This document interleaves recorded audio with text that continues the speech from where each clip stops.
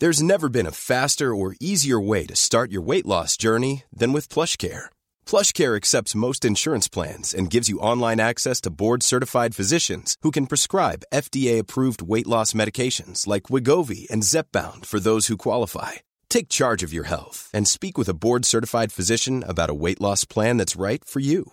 Get started today at plushcare.com/weight loss. That's plushcare.com/weight loss. plushcare.com/weight loss. Hiring for your small business? If you're not looking for professionals on LinkedIn, you're looking in the wrong place. That's like looking for your car keys in a fish tank. LinkedIn helps you hire professionals you can't find anywhere else, even those who aren't actively searching for a new job but might be open to the perfect role. In a given month, over 70% of LinkedIn users don't even visit other leading job sites. So start looking in the right place. With LinkedIn, you can hire professionals like a professional. Post your free job on linkedin.com/people today. Hey, it's Ryan Reynolds, and I'm here with Keith, co-star of my upcoming film, If, only in theaters May 17th. Do you want to tell people the big news?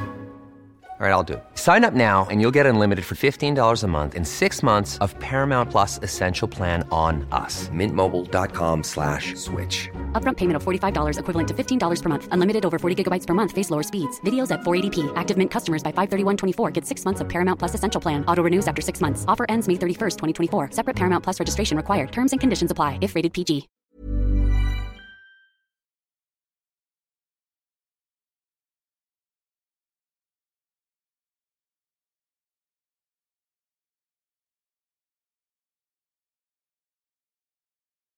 You're listening to Deconstructive Criticism. I am Aaron Flam. Author and comedian Andrew Doyle has just released 3 of his books in Swedish: Freedom of Speech, Woke, and The New Puritans. He joins me in a conversation about the clusterfuck that is our current state of affairs.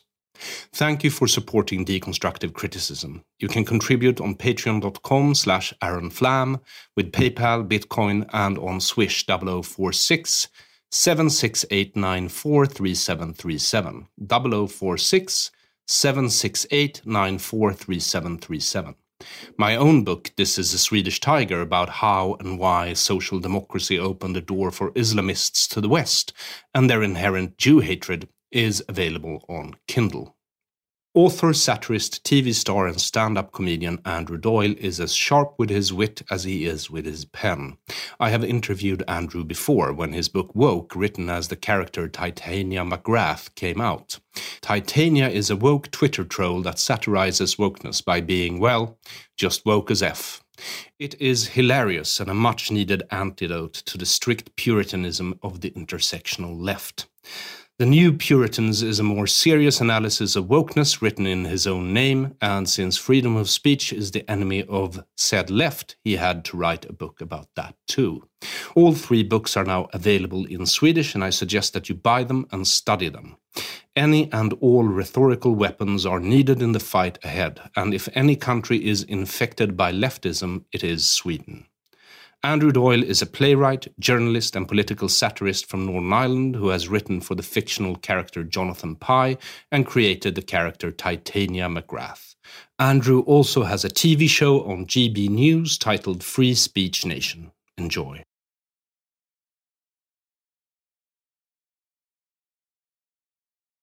Welcome back to Deconstructive Criticism, Andrew Doyle. Thank you for having me. It's a pleasure. And thank you for dinner last night. It was lovely, wasn't it? Yes, it was. Nice group of people. Very. Yeah, sharing a lot of wrong think. Yes, and how long have you been in Sweden now? 2 days. All right, and how long are you staying? Another day. All right. Yeah, so I won't be able to see much. I won't be able to be much of a tourist. No. But although I'm staying in the old town, so the more historical part of town, so I've pretty much seen all the best bits anyway. Yes, well, yeah. Stockholm is rather small. Yes. So you can pretty much walk across it in 40 minutes' time. Yeah, yeah. Last time you were here, we talked about your book Woke, written under the pseudonym Titania McGrath, which is now blown, I suppose. People know you are... Oh, yeah. I mean, they knew when the book came out because an undercover journalist had done some sort of investigative work and worked out that it was me. That was for the Times in London. So actually the week of its release coincided with that story. And so everyone knew, which actually helped the publicity for the book. I'm sure. But it wasn't deliberate. No. And at the moment you're a TV star in England. Well, I have a show on a new channel called GB News. I have a weekly show where I talk mostly about the culture war. It's a show devoted to that. Okay, well, then now you're in Sweden because all of your books, or at least 3 of them, have now been translated to Swedish and published. Yes, so all released simultaneously, which is quite exciting. Yes, so it's freedom of speech, of which I understand you're a proponent. Yes, the book is in favour of freedom of speech. All right. Well, we are used to controversial views on this show. Yeah. So, and the new Puritans. Yes. Which is about the culture wars that you just mentioned. That's right. Yeah. And I was going to start with something else, but we might as well start there. How come you got involved in the culture wars to begin with? It's a good question. It wasn't deliberate, insofar as, like many people, I was dragged into it, I think, because I suppose my background is stand-up comedy and playwriting and the arts generally. And unfortunately, for whatever reason, whatever we want to call this, the woke movement or critical social justice or whatever you want to call it. You want to call it critical social justice. I've read your book. So I do want to, because I think it's, well, maybe we'll get onto that later. But this movement, for whatever reason, has infected the arts, particularly. And I would say it has originated from the humanities and from literary studies. And so therefore, it started to have an impact on my life and work. Comedians, I noticed, were policing each other's jokes or complaining about certain topics being joked about. And so freedom of speech, particularly in the UK, I started to see was increasingly under threat, not just from creatives and the industry, but also from critics, from the government even, in various areas, certainly in education. And so I ended up talking about it. And just, I think I wasn't intending to make this my life, but the more I spoke about it, the more ostracized I became, the more angry people, and I didn't understand why, because all I was doing was saying what I felt to be true, which was what everyone believed up until 10 minutes ago. And you kind of, if you're open and honest about your criticisms of this movement, you become siloed, you become a persona non grata, I suppose.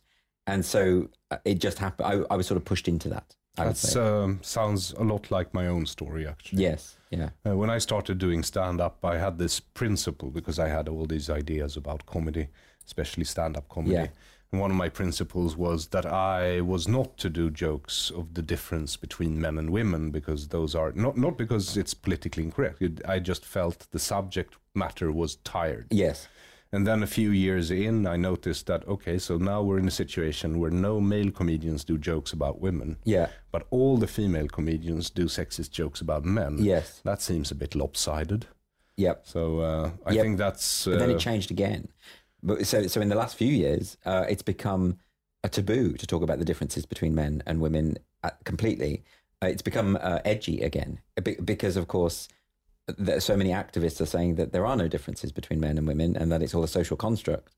Yes. And so actually one of the most edgy things you can do is do an old-fashioned joke about the wife or whatever. You know, it's a strange situation. The old ball and chain. Exactly. Yeah. Yes. Yeah. So the arts, you say, that's where you started noticing it. I started noticing a tendency towards conformist thinking from those who are ostensibly meant to be the most free-thinking members of society, the creatives. And that to me was a fundamental contradiction. I don't think you can be an artist if you are simply trying to gauge what the acceptable point of view is, or indeed if you're using your art as a conduit to express whatever the voguish ideology of the time happens to be. And that is what has happened. I mean, if you go to any theatrical production in the UK now, 9 times out of 10, it will be a sermon disguised as a piece of entertainment. If you go and see a Shakespeare play, it will be simply a means by which the woke ideology can be expressed and supported. It's all about diversity. It's all about sanitizing aspects that are considered problematic.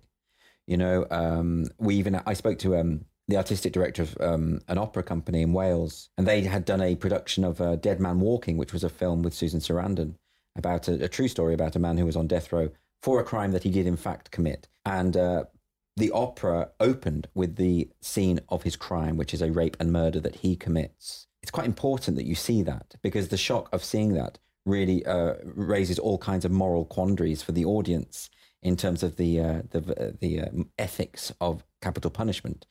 But they had a discussion, and they sent out an email to all audience members, everyone who'd bought a ticket, to warn them about the opening scene and to advise that if they might be triggered or upset, they should arrive 10 minutes late so that they wouldn't have to see this upsetting scene. But of course, the upsetting scene is part of the artistic vision. If you don't see it... Also, they will be disturbing the other audience members if they arrive late. All sorts of reasons. I hate latecomers anyway. But it struck me that kind of thing, and similarly with trigger warnings, which are now pretty common in universities. And you might say, well, there's no harm in putting a warning on a work of literature if it will upset certain people. But there actually is a harm, because what it sends a signal. It says effectively that this book is a potential weapon. It's like a grenade. It's like a bomb. It's something that can cause harm and damage. Words, it's that conflation of words and violence, which has seen so many problems in society. So although we might laugh at a trigger warning, like for instance, there was a trigger warning at a university on Julius Caesar that it contained scenes of a murder. Well, if you don't know that already, then you really shouldn't be studying literature in the first place. There was one on The Old Man and the Sea by Hemingway, and it said that it contained scenes of graphic fishing. What? Excuse me? Yeah, you heard me. Yes, you just didn't comprehend because it's so unfathomable. So that, I mean, these things are funny. You know, you see them and they are self-satirizing. They're already funny, but they, like I say, I think they point to something more serious, more troubling, and not just the conflation of words and violence, but the infantilization of adults. You know, we forget that we call them kids when they go to university, but they're adults, and they've chosen to study these subjects. Yes, you mentioned, I think in the last chapter of your book, The New Puritans, now out in Swedish, I think you mentioned mass infantilization quite at least 2 times. Well, I think it's a key problem. I think it's paternalistic. I think it's based on a lack of faith in humanity, a lack of faith in us to make our own decisions.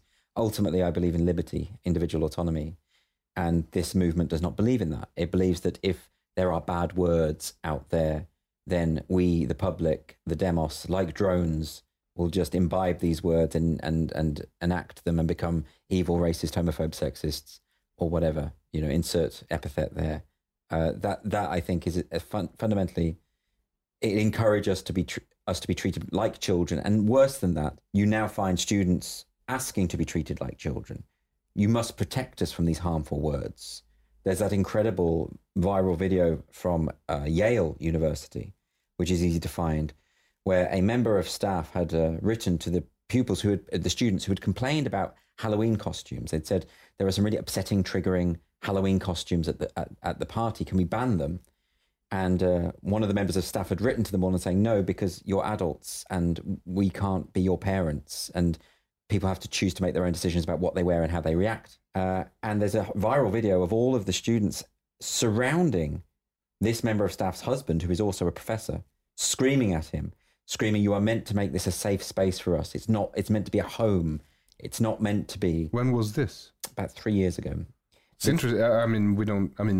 Halloween celebrations have just started to come to Sweden. Yes. And the point of Halloween costumes is that they're supposed to be scary/sexy. Yeah, right. And I think you had some students dressing as Bill Cosby or something like that, or making a joke of the idea of what Halloween traditionally was. And the students were, but the video is shocking because they're screaming and they're swearing at the professor and calling him a motherfucker and all this sort of stuff. And you just think, why aren't they just expelled immediately? Why is this being tolerated? Why aren't they expelled immediately? Because partly I suppose it's because the universities are sort of like businesses now, where the students are treated as customers. But I thought you had state-sponsored universities in the UK as well. Well, this video was from the US. Right. But in the UK, we no longer have grant. When I was at the university, I had a full grant because I wasn't from a wealthy family, and so they,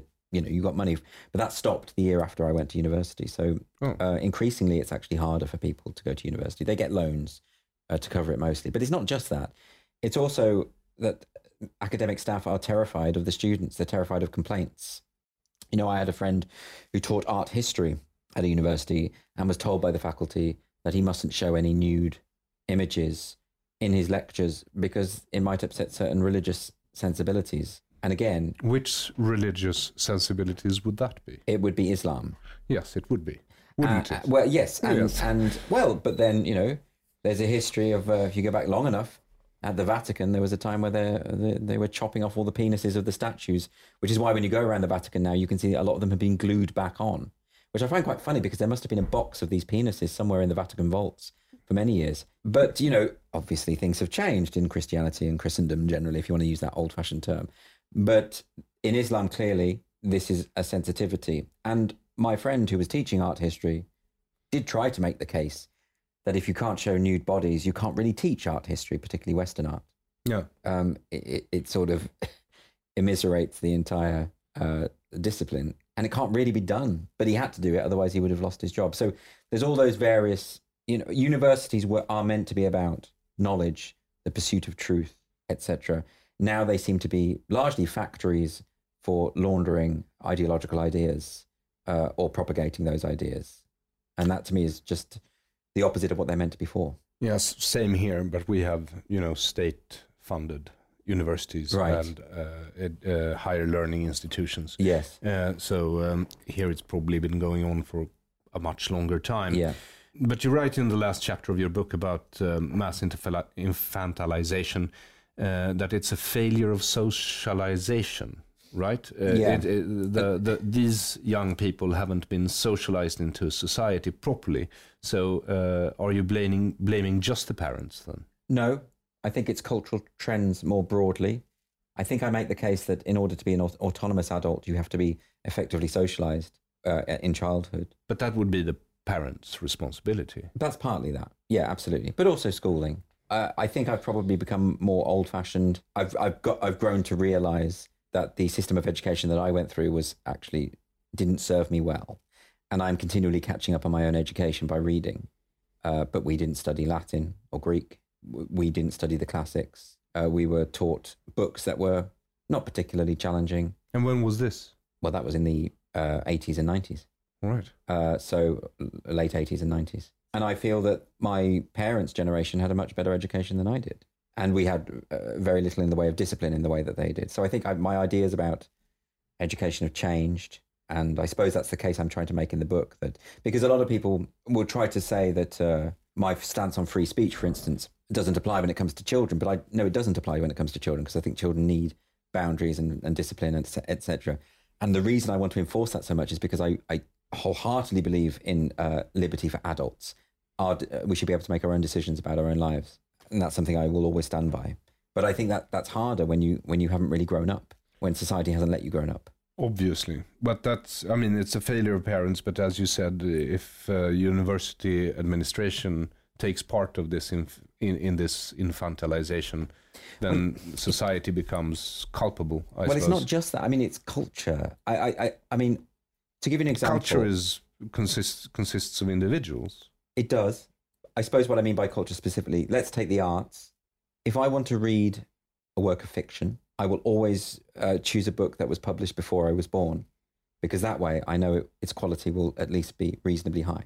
Now that suggests something to me, as in books were just better written 60 years ago than they are now. If you take a P.G. Wodehouse novel, which was considered light entertainment, a light novel that teenagers would read, adults as well, but it was not considered heavy going. But if you try and summarize the plot of a Wodehouse novel, they are incredibly complex as farces. It's very difficult to do. Really? Yeah. Basically, Wooster and Jeeves goes to a summer estate of some well-to-do that they know or are related to. Yeah. Because one or several of Wooster's aunts wants him to marry the heiress. Yes. While the heiress, of course, is involved with one of Wooster's friends. Yes. And another one of Wooster's friends is in love with the heiress. Yes. Yes. Whilst the heiress's friends, who's also at the castle for summer, is in love with the friend that's in love with the heiress. Is that so complicated? It actually is. What you're describing is more like one of his short stories. All right. If you actually read one of the novels, I actually wrote down... I read all of them. Well, I wrote down the plot for Uncle Fred in the Springtime, and I started writing about those sorts of misdirections and everything. Yes. And it became this sprawling, mass kind of mess on this page, because there were too many different interconnected strands. which of course is how fast works. It should be the point in fast that you actually get confused yourself while you're reading it. That's sort of how it should work. And it's not something that he's just rushed off. No. And But he did write quite a few of them. I wrote over 100 books. And the prose style is incredible. There is no one who can write like that even now. You know, the stylistically is just brilliant. It's literary, and yet they consider that just sort of the equivalent of an airport paperback. But by now he must be cancelled. After all, he was in Germany during the war. Right. Well, there are a couple of things there. I mean, the firstly to the point, if you pick up a cheap paperback from an airport now, it'll be like it's like a child's book now, comparatively. So that's my point about the degradation generally. Woodhouse has had to be rewritten. In fact, the new editions of his books they've taken stuff out. Really? And they've rewritten phrases that are considered offensive. Mostly phrases that to do with either racial depictions or even weight. If someone is overweight, there's bits have taken out because that might upset people. Fatphobic, exactly. Yes. So yeah, that has happened. Caused a bit of an uproar though, which is quite reassuring. So people weren't happy about that. And also, yeah, he stayed behind in France when the Germans invaded, and then while he was imprisoned, did some ill-advised radio broadcasts for the Nazis. But it was more to do with his temperament. You know, the idea that he was a collaborator is preposterous and has been debunked a million times. I know. And you know, what's his character? He satirized Mosley's black shirts in one of his novels. I can't remember the name of the character, but it's so caustic and brilliant. I think that character returns in several novels. Yes, he does. Yes. And you know, a Nazi collaborator doesn't do that. You know, so it's yeah. It's about shorts. He wants to see the British men's knees. That's he thinks all British men's knees must be visible for everyone at all times. Exactly. Yes. Yeah. Yes, and also something about potatoes or spuds. I don't recall, but I'll take your word for it. Generally, how are things in England post-Brexit? Brexit drove England mad in a way that I don't think other people from other countries fully appreciate. I think you have to be in the midst of that storm to realise. It was the largest mandate in our democratic history. More people voted in that vote than any other that has ever occurred. We had months and months and months of debate where everyone was participating. And there was something quite exciting about that because there's a general apathy when it comes to politics in large segments of the population. And for this, that didn't appear to be the case.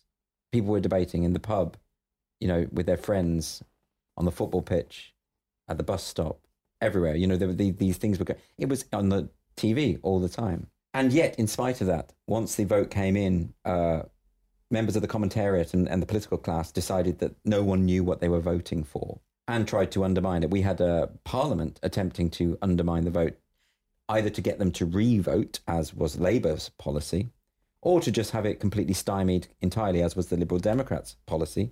Nick Clegg, who was the leader of the party at the time, wrote a book called How to Stop Brexit, which may as well have been called How to Stop Democracy, as far as I can see. And people just continually saying that it wasn't a legitimate vote because no one understood what they were voting for. But on the contrary, they understood more about this than any other vote they'd ever taken because we had those debates and we had those arguments. So it was quite astonishing. And this goes back to the infantilism idea, this idea that nobody really had agency. Yeah. You know, I suppose it goes back to they lacked the awareness, the consciousness, I suppose you'd say. Because you were pro-Brexit. Yeah, right? Exactly. And why? Or? Why did you dump us? It was very much specifically aimed at Sweden. Yes. Yeah, I'm just sick of it. Sick of the Swedes. No, the reason, well, my background is very much on the left economically, and I don't think it is consistent to espouse left-wing views while you are voting in favour of a pro-corporate, neoliberal, unbureaucratic, technocratic body, a trading bloc that has capitalism at the heart of its constitution. I think that's an incoherent stance. I found it bizarre that all of my left-wing friends in the UK became sudden enthusiasts for the EU overnight, having never expressed any sentiments regarding them before, having no understanding of how the Commission works or what it does, painting their faces in the EU flag colours, the incredible zealotry based on no knowledge whatsoever. These same people who had demonised the likes of Margaret Thatcher, but were quite happy to cheer on the likes of Michel Barnier and Donald Tusk and Guy Verhofstadt and these various right-wing politicians in Brussels. It was hilarious to me, and I thought it was a nonsense. And I thought, ultimately, if I were to give a reason in a nutshell, it was about democracy. It was, why are we outsourcing democratic power to unelected bureaucrats? Why would we do that? Tony Benn used to have his 5 famous questions, which I think I might quote in the book, about politicians. The last question is, how do we get rid of you? For any democracy to work, the power has to be with the demos. If people are making decisions, changing our laws, and we can't vote them out, we no longer live in a democracy, which is why I believed that the EU had to be got rid of. And I stand by it. I think even if we were left in economic ruin, it would still be the right decision, just on the principle of democracy. So how come do you think that wokeism has taken over so much of the Anglo world? I'm talking United States, Canada, Australia, New Zealand. It's interesting, but Peter Boghossian has a theory about this, that it is to do with the language, that woke ideas don't translate particularly well. To what? To any other language. He's absolutely wrong, but... That's what yes. But that's his argument. However, I do notice, the Titania McGrath book has been translated into, I think, 10 languages now, and only one of them translates the title. The word woke is retained for all of the others. And there are, his view is that the ideas don't translate, but you're saying that clearly isn't the case in Sweden. No. Personally, I think, if you ask me the same question I just asked you, I think that it's so noticeable in the Anglo world because you're so individualistic and you're not used to conformist and consensus-seeking ideas. What you call woke is just what we in Sweden for decades, 100 years, have called consensus culture. And it's a form of it's an expression of collectivism. But then when I speak to Spanish people, they say this is a relatively new thing in their country. The woke movement is very much gripping onto Spain now, but it wasn't there. No, but it would be very hard in Latin languages that actually separate the genders grammatically. Yeah. Quite. Yeah, I don't know, but it has certainly taken off certainly Canada is basically lost at this point. Yes. Australia is really bad. New Zealand's a joke. UK, obviously. America, yeah. There's something about the language that does... And there must be some reason why it takes hold in the Anglosphere. Well, as I said, I think it's just more noticeable when it comes for you guys because you actually mobilize a resistance to it instead of just, calmly accepting it. And well, there's something in that. And I also do feel that although, they call the UK TERF Island, which is TERF, trans-exclusionary radical feminist, which is just a synonym for witch, basically. But they call it TERF Island because there is a real fight back against gender identity ideology in the UK, which hasn't occurred anywhere else, really, not to this extent. And I think it will be the hub of a global change because it is the ideology in of itself is a nonsense. It is a belief system that depends upon the negation of reality. So once someone starts speaking up about it, once someone points at the emperor and says he's naked, everyone else has permission to laugh. And I think that's what's happening in the UK, that we're saying, no, there are two sexes. No human being has ever changed sex. We don't have a mysterious gendered soul that may or may not be allied with our anatomy. That thing is not true. Or that same-sex attracted young people ought to be medically fixed so that they fit into a heterosexual paradigm in the name of progress. This is not something that any sort of rational person can believe. People have, though, for the past 10 years or so, for 5-10 years. But there's a real fight back in the UK, and it's working. And that's really reassuring. I think so. Yeah, absolutely.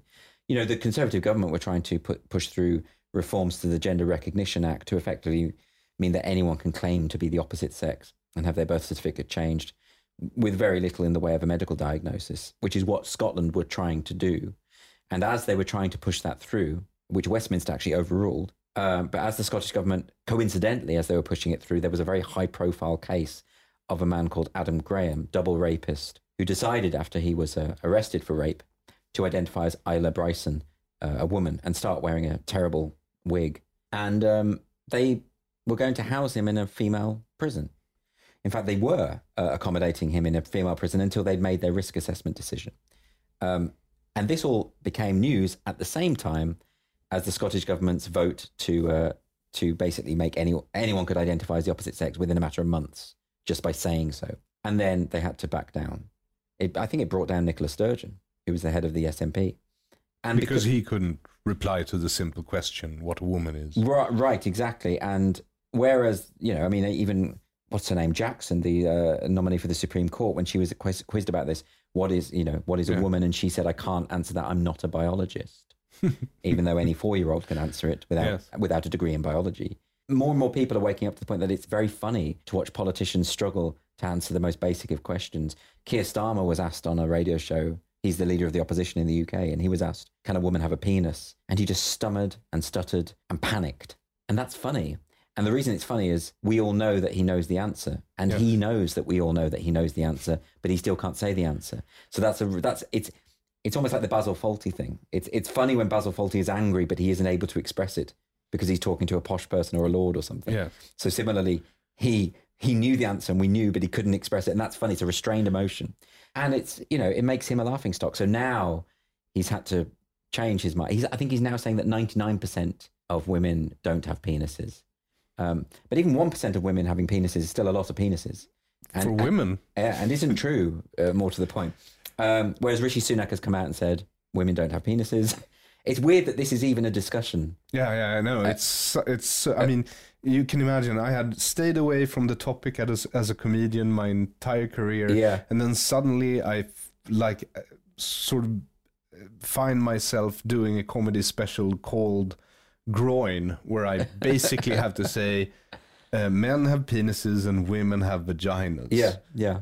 Can we all agree on that? If you think that gender is just a social construct, you've never got a kick to your social construct. Yes. I mean, that's very funny. There's a child in Kindergarten Cop, the Arnold Schwarzenegger film. Yeah, I remember. He's about 5 years old and he stands up and says, boys have a penis, girls have a vagina. And even he knew. Now he would be arrested for a transphobic hate crime. But it's insane. But the sheer insanity of it is... it's changing. I mean, I think the tipping point very much, firstly, it's the rapists in female prisons. People like Karen White, I don't know what his real name is, but, rapist, paedophile, identifies as a woman, is moved into a female prison and goes on to sexually assault women in that prison. I mean, it actually happens. But I think this went on for a long time because if you tell the average person on the street, by the way, there are male rapists in women's prisons, they won't believe you. They'll think that's just too preposterous.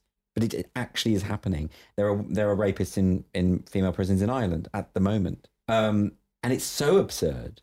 So Ireland is also on the... Ireland's worse than England. Ireland is, because they were, for so many years, they were obviously beholden to the Catholic Church, and they've got rid of that, and they voted for same-sex marriage and for abortion rights, and they've gone all the other way, and they've just found a new religion to sort of occupy the hole that is left by Catholicism, and they've gone full on. I mean, Ireland at the moment is instigating some major draconian hate speech legislation, which is even worse, I think, than Scottish hate speech legislation, and that is saying something. So that's. I'm glad you brought up Ireland for several reasons, but I think you just said it and sort of summarized your book, The New Puritans, in the process, which is they got rid of Catholicism, an old religion. And now neo-heathenism, not hedonism, heathenism. Yeah.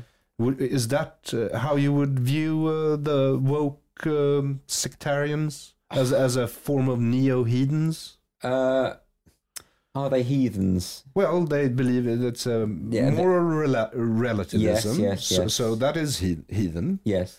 I'm sure if we cram in Greta and Sam Smith, we can probably construct some sort of what would you call it? The Greek word is not Parthenon, but something like that, like a collection of gods. That's Parthenon. Right. Oh no, wait, no, sorry. No, no, it's not. It's not. It's something else. It's Pantheon. Pantheon. There you go. Because Parthenon is to do with the virgins. Right. It's the Temple of the Virgins in Greek. My mind must have been somewhere else. Yeah. Pantheon is all the gods, yeah. Yes. Yeah. So can you, I mean, I just did this out of the top of my head, Greta and Sam Smith, but because you were one of the first to actually classify wokeism as a religion, right? You must have been very early out. I was very early, but I wasn't the first. No. But I was early in it. I've been characterizing it as such for about eight years or so. But I know that others had done so beforehand, because it does share all the hallmarks of some kind of religion, insofar as it punishes heretics, seeks out heresy. It has a form of excommunication, which we now call cancel culture. But for a while, we didn't have a name for it. And it believes in ultimately unfalsifiable. It makes unfalsifiable claims. The gendered soul idea is a perfect example. Structural racism, this sort of nebulous spirit stuff that goes on. Yes. So, have you heard about xenopronouns? Well, I know of neopronouns. No, these are xeno. I don't know about xenopronouns. They are unspeakable. Right. Okay. It's someone whose pronouns are so esoteric that they cannot be mentioned. Fascinating. Yes. Absolute nonsense. But I mean, there are some whose pronouns are now cat and cat self. And of course, you shouldn't be indulging how these are children, like I say. You don't indulge a toddler. You tell it to shut up, but we're just indulging it. So, yeah, absolutely. So, yes, I've definitely seen from an early stage the religious overtones to this. But also it's not just a religion, it's an intolerant fundamentalist religion. As to whether it is essentially heathen, it's certainly Philistine. It certainly hates the arts. The arts for this movement are simply a means to propagandize. If it doesn't support the cause, it has no other purpose. Whenever an ideology infects any institution, that institution then becomes solely about the promotion of the ideology and not about its original function, hence the universities, which are no longer about the pursuit of truth, but is about the promotion of this. Similarly, even in the NHS or the police or whatever, schools, so all of these libraries particularly. I mean, there are librarians who are hiding books if they consider them to be problematic or not stocking them at all. There's a real weird problem with wokeism in libraries, in librarians. The British Library in London has a decolonizing working group that decided to create a watch list of authors who had connections with the slave trade so that they could keep an eye on these problematic authors. The group even decided that the shape of the library was a problem because it resembled a battleship and was therefore militaristic and colonial. So these people are insane and just very, very stupid, I think, a lot of them. I can't remember what the question was. It doesn't really matter, I think. We're heading somewhere. We're recording this on the 25th of October, 2023. It's almost 3 weeks after Hamas's terror pogroms against Israeli Jews. How many British artists have signed lists in support of Israel? There were 2,000. In support of Israel? No, the opposite. The opposite. 2,000 in support of Palestine. Oh, right. That would make way more sense. Yeah, that happened last week. Steve Coogan was one of the lead signatories. Of course he was. I signed a declaration in support of British Jews a few days later. You and how many others? About 100. Oh, right. 150, something like that. It's more than I thought. Yeah. So I think there was what was shocking about, that statement by Coogan, etc. There was some kind of nod to, we don't support the killing of civilians. That was sort of a little nod there. But there was no outright denunciation of Hamas. And civilians, it could be Palestinian civilians, it could be Israeli civilians. It was very, mealy-mouthed. And anyone who is supportive of Palestinians and Palestinian civilians' right to life, which they do have, of course, should denounce Hamas first and foremost, because Hamas are the ones that are putting them in danger, not just by committing atrocities against Israel and therefore it guaranteeing a military reaction, but also literally using them as human shields, having their headquarters in hospitals, in places where civilians must gather and cannot leave. Hamas doesn't care about the people of Palestine.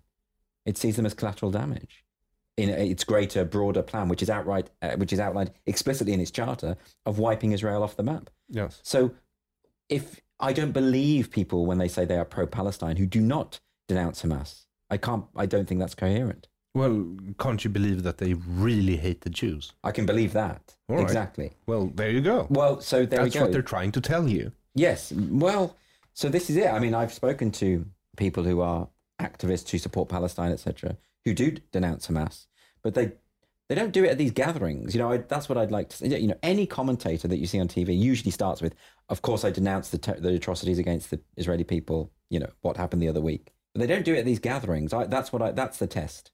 I think when 100,000 people marched in London for Palestine and there were people speaking on these platforms, I would have liked to have seen people there say, first, we denounce Hamas and everything that they've done. And they didn't. No. And they should have. Yes. And that would have alleviated my concerns about the anti-Semitism within that movement. It would have, but you see, had they done so, can you imagine what the reaction of that crowd would have been? Yes, they would have been killed. Right. So you told me last night that the Metropolitan Police, the Met, as you call them. Yeah. I just want to say the entire phrase for my Swedish audience in case they don't understand what the Met is. And they should know that the Metropolitan Police are in London. They're the London Police. Yes. Yeah. That's where the word metropolitan. Yes. Yeah, but there are other cities in the UK, and yes, people, of course, there are. I know. Understand. But you told me anyway that they had not reacted against people brandishing. Was it Hamas flags? Yeah, there was. It was not a Hamas flag. There Calls was for jihad. There was a guy with a flag that was, I believe, the Al Qaeda flag. Okay. Not much better. No, definitely not. And he was screaming about a curse on the Jews, I think he was screaming. It's quite explicit. Yes. But he was eventually arrested, only after a social media outcry. Because they do arrest people for brandishing like British flags or English flags. Yes, they have done. They've arrested, well, it depends on the context, I think. I haven't seen them arrest people for brandishing British flags, but I saw a police officer escorting a man away for brandishing an Israeli flag, although they would claim it was probably for his own safety, I suppose. But they do arrest people for misgendering. That's happened. People have been arrested for calling a man because he identifies as a woman. They've also arrested people and investigated people for mean tweets. People have served prison time for jokes, for distasteful jokes. So if there is a hate speech law, it is not applied consistently, let's put it that way. If you can stand on the streets and scream a curse on the Jews or call for jihad and you're not arrested, then there's something inconsistent at least about that. The other example was the members of a group called Hizb ut-Tahrir, which is a militant Islamist group. We have them here as well. Right. But they're banned in most Arab countries. Of course they are. Because they're not good news. And they were calling for jihad. And then the Met Police put out a statement saying, yes, but jihad means lots of different things. It can mean an internal struggle, a struggle to exempt yourself from sin. But this guy was screaming for jihad through armies that would march on the forces of Israel. Yes. The context couldn't have been clearer. And the Met Police were lying to us about their reasons for not taking action. And why do you think they are lying? Fear, I should imagine. For the same reason why they didn't investigate the rape of children in Rotherham and in the various northern towns. By Pakistani rape gangs? Yes. And they admitted it was because of they didn't want to stir up racial tension or be accused of racism. So that's now confirmed. That's not me speculating. That is the fact. So they were prioritizing identity politics and race relations over the rape of children. Well, I think if you're doing that, your moral compass is kind of skewed. Yes, and then what are a few Jews on top of raped children? Well, quite. Yes. And is it not the case that there is also a soft form of racism against British Muslims here? It's implying that they shouldn't be subject to the same law as everyone else because they can't handle it, because they're like children, because they're bound to react violently. Well, the majority of British Muslims don't behave like that and don't support rape. So why treat them like this? You know, apply the law and arrest these people. That's what I would say. It's that time of the year. Your vacation is coming up. You can already hear the beach waves, feel the warm breeze, relax, and think about work. You really, really want it all to work out while you're away. Monday.com gives you and the team that peace of mind. When all work is on one platform and everyone's in sync, things just flow. Wherever you are, tap the banner to go to Monday.com. Hey, it's Ryan Reynolds, and I'm here with Keith, co-star of my upcoming film, If, only in theaters May 17th. Do you want to tell people the big news? All right, I'll do it. Sign up now and you'll get unlimited for $15 a month and 6 months of Paramount Plus Essential Plan on us. MintMobile.com/switch. Upfront payment of $45 equivalent to $15 per month. Unlimited over 40 gigabytes per month. Face lower speeds. Videos at 480p. Active Mint customers by 531.24 get 6 months of Paramount Plus Essential Plan. Auto renews after 6 months. Offer ends May 31st, 2024. Separate Paramount Plus registration required. Terms and conditions apply if rated PG. I don't really understand Britain, I must admit, even though I was an ardent Anglophile in my tweens before I actually went to England. Yes. Because I had gotten to know England through the books of P.G. Wodehouse. I was about to say. I loved England. Yeah, but that never really existed. The books, you know. Yes. He was creating a kind of fantasy. And the world. 5 books and Bill, that mischievous child, Bill books. Oh, Just William. Yes, I had all of them. I read them all. Ah, okay. I love them. I read some of them as a child. I loved them as well. Yes. Yeah. So, but I can't really square it because England fought the Nazis. Yes. And England issued the Balfour Declaration in 1917, which is sort of the basis of the modern state of Israel. Of course. Because it was Palestine was a British mandate. It wasn't a Palestinian state. It was a British, protectorate or something. Yep.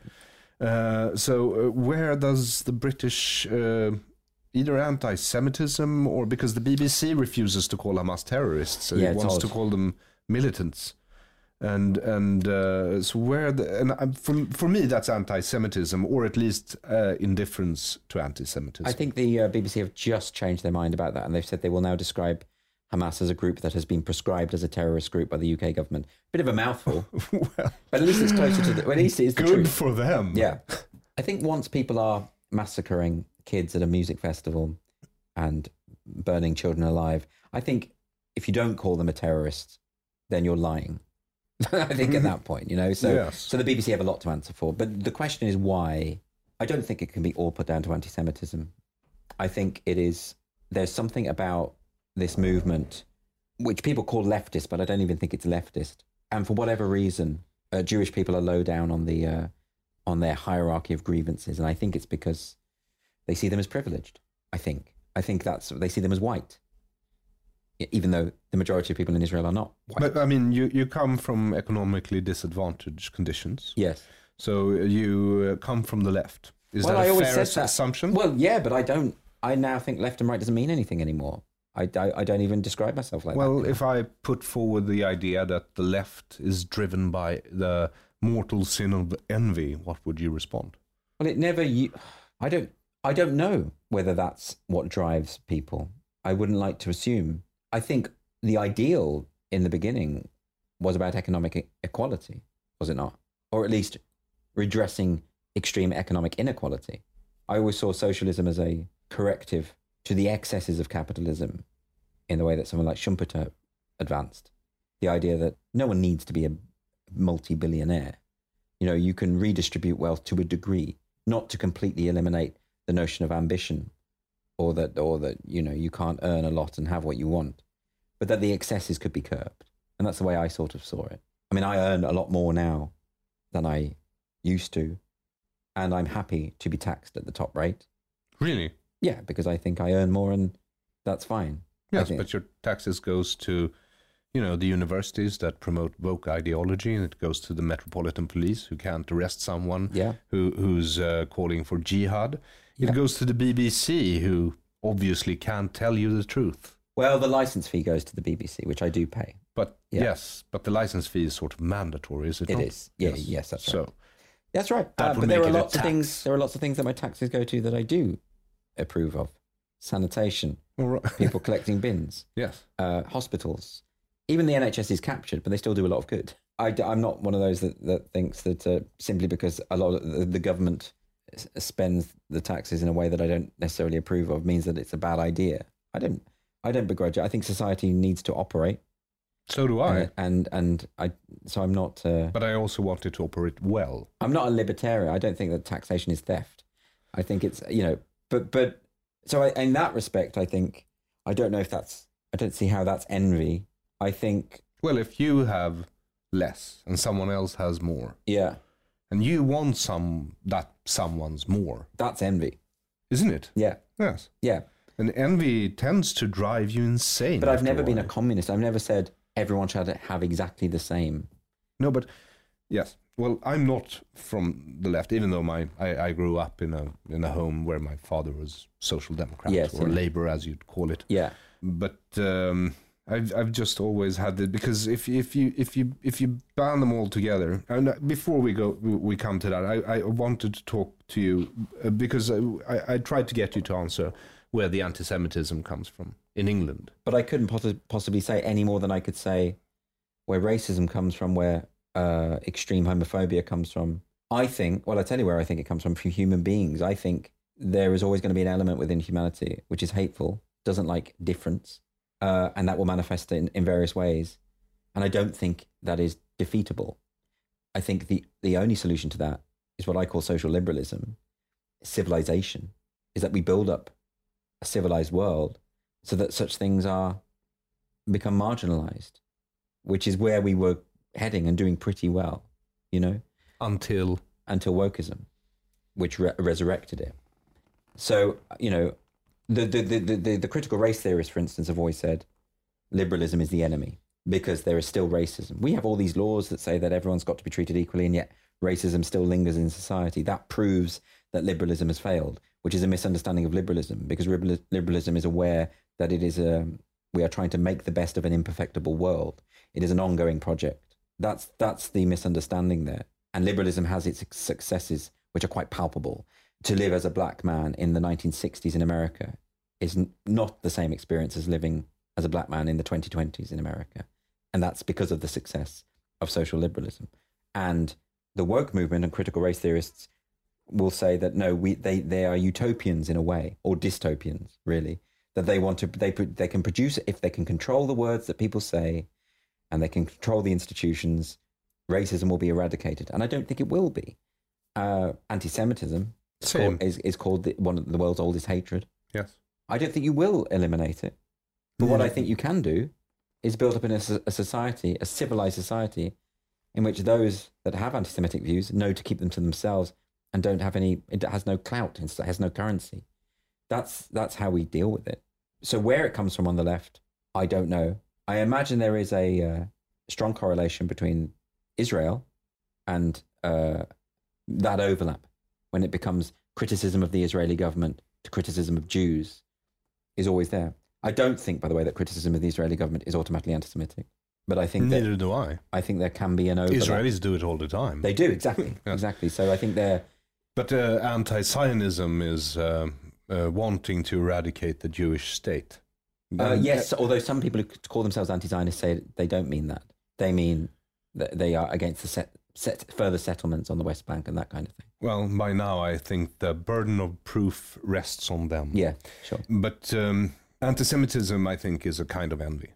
That makes sense. And I don't think it has been resurrected entirely by the woke. It's also been resurrected through mass immigration. Yeah. Which is a leftist policy. Yeah. Yeah. And then pro-Palestinians, the pro-Palestinian stance in the West is a leftist policy. Gender theory, leftist policy, right? Critical race theory, leftist policy. Climate hysteria, leftist policy. Or wouldn't it be better to say policies that are held by those who consider themselves leftists? Yes. Because I don't think they are authentically left-wing positions, insofar as all of these things have been substitutes for money, class, the traditional aims of Marxists. Yes, but in a way, I mean, the left lost the economic argument in 1989, 1990. And then culture was all that was left. I mean, that's exactly the time at which you had the postmodernists applying their theories to society. Yeah. The applied turn, 1989, where suddenly, because the postmodernists were happy to theorize, they never expected public policy to change until then. And then there was an active effort by activist academics to see praxis of their ideas, to see things applied. So that's coincidental. Or maybe not. So what is your recipe to get rid of or not get rid of, but to sort of lessen the impact of the generations of young people all over the West, because these ideas have been espoused at universities here too. Yeah. When I studied film science back in the late 90s, or film studies as you call it, we call everything. It's gender science here, it's not gender theory. And I bet it's not scientific at all. It is pretty much the same, I suspect that it's Judith Butler, and we have some Swedish theorists that you probably never heard of, but they're inspired by Shulamit Firestone and people of her ilk.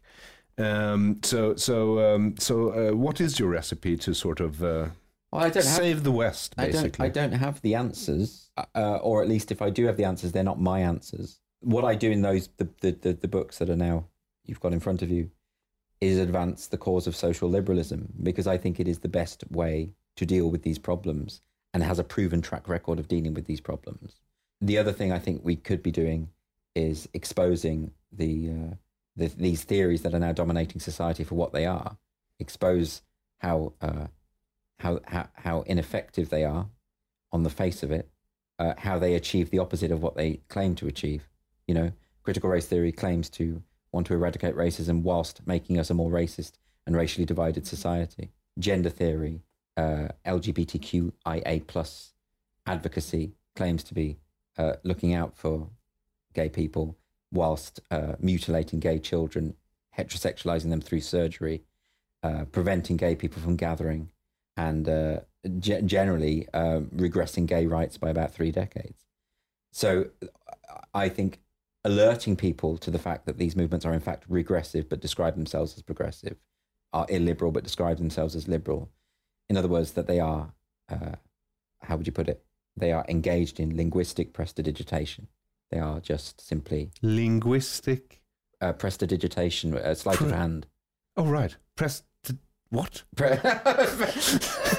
When you sleight of hand, what a magician does. I do know sleight of hand. I've just never heard that word. It was I love new words. Well, that is how I would describe it, because it's basically word games. Yeah. That's how they, that is also probably the key to their success, because everyone wants to see themselves as fair and liberal and progressive. Those 3 words, diversity, equity, inclusion, mean the opposite of what they seem to mean. People think that equity means equality. It means the opposite. People think when they talk about inclusion, it means inclusion. It doesn't. It means exclusion of ideas they don't approve of, etc. So breaking through the linguistic minefield, that's what I'm really trying to do in the book. The New Puritans is spend so much time on the language, what they say they mean and what they're actually saying. Anti-fascist, anti-racist. Exactly. Which people think, if you hear anti-racist, you think that's great because I don't like racism, therefore I'm on their side. Not realizing that you're supporting the very thing you should be opposing, because anti-racism doesn't mean anti-racism in the traditional sense. It means being proactive in the discovery of racism, which means that and that you have to be particularly qualified to detect the nebulous racist structures that exist in society, and you have to accept that all white people are racist and complicit in white supremacy, even if they're not. That there is no such thing as a dichotomy of racist and not racist, as Ibram X. Kendi says. To be not racist is a form of racism. So it's a minefield. But once you've understood the games that they play, then you can demolish them quite easily. That people are frightened of the jargon. I think that's it. Critical race theorists spend a lot of time talking about how complex. That if you see the arguments on Twitter, they'll often say, "Well, you don't understand this. I've got a degree in critical race theory. You don't understand it. It's too complicated for you. Just accept what I say." But actually, it's dead simple. Yeah. And anyone can work that. You could read. There's a book by Richard Delgado and Jean Stefancic, a married couple who wrote Critical Race Theory, an introduction aimed at teenagers. It's very short. It outlines explicitly what critical race theory is all about from a critical race theorist's perspective. And you read that and you know what it is. And you know that it's illiberal and terrible for society. And so it's not difficult for people, but they just have to make the effort to understand it. And just exposing the inconsistency of it. The gender theories, the idea that we have this innate gendered essence, which is fixed, so you have to change your body, and fluid at the same time, and can change every day. There's no consistency here. Well, I think the consistency is that if you are cis, then gender does not exist. But if you're trans, it definitely exists. No, but you're in the wrong one. But they don't say that. They say that if you are cis, which is a word they use and I don't, if you are cis, you do have a gender identity, you just don't know that you do. Which is like a priest saying you do have a soul, whether you deny it or not. Yeah. They say everyone has a gender identity. And yet, Judith Butler says you don't. And Judith Butler's their high priestess. I mean, she says there is no gender identity. There are the gender is a kind of performative reenactment of rituals that are socially constructed that give the illusion of a gendered essence. So she actually says the opposite. She's saying there is no gender identity. It looks like there is. But the way that it's been taken by her followers, her brood, is a complete misunderstanding, a complete reverse flip on that. But then that's not surprising because everyone who came in the wake of Foucault misunderstood Foucault. Now his disciples now are effectively the kind of people who he would probably love to deconstruct, given that everything they play is power games. Yeah. But so it is about the inconsistencies and incoherence within the movement that are easily, it falls apart when there's actual scrutiny. And so they have to dress it up with jargon. They have to make it impenetrable to the average intelligent person, because once it becomes impenetrable, it collapses. So that's if I have a recipe for getting us out of this, it is the promotion of traditional liberal values in tandem with raising awareness of the movement and what it says and what it means. So you're calling for a jihad of liberal values. Jihad of liberal values. Exactly. I'm going to get that on a T-shirt. Yes. Yeah, and I'll probably be arrested for that, though.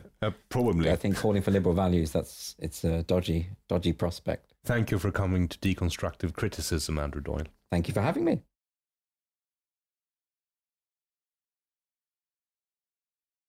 Thank you for listening to Deconstructive Criticism. This episode's guest was Andrew Doyle. You can buy his books where you buy books, and you can find the link in the description of this episode on my webpage, aaronflam.com. Thank you for supporting Deconstructive Criticism. You can contribute on patreon.com/aaronflam with PayPal, Bitcoin, and on Swish 0046 768 943737. 0046 768 943737. My own book, This is a Swedish Tiger, about how and why social democracy opened the door for Islamists to the West and their inherent Jew hatred, is available on Kindle.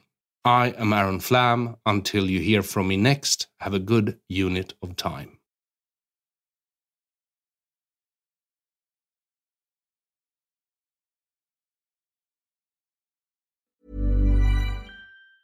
Planning for your next trip?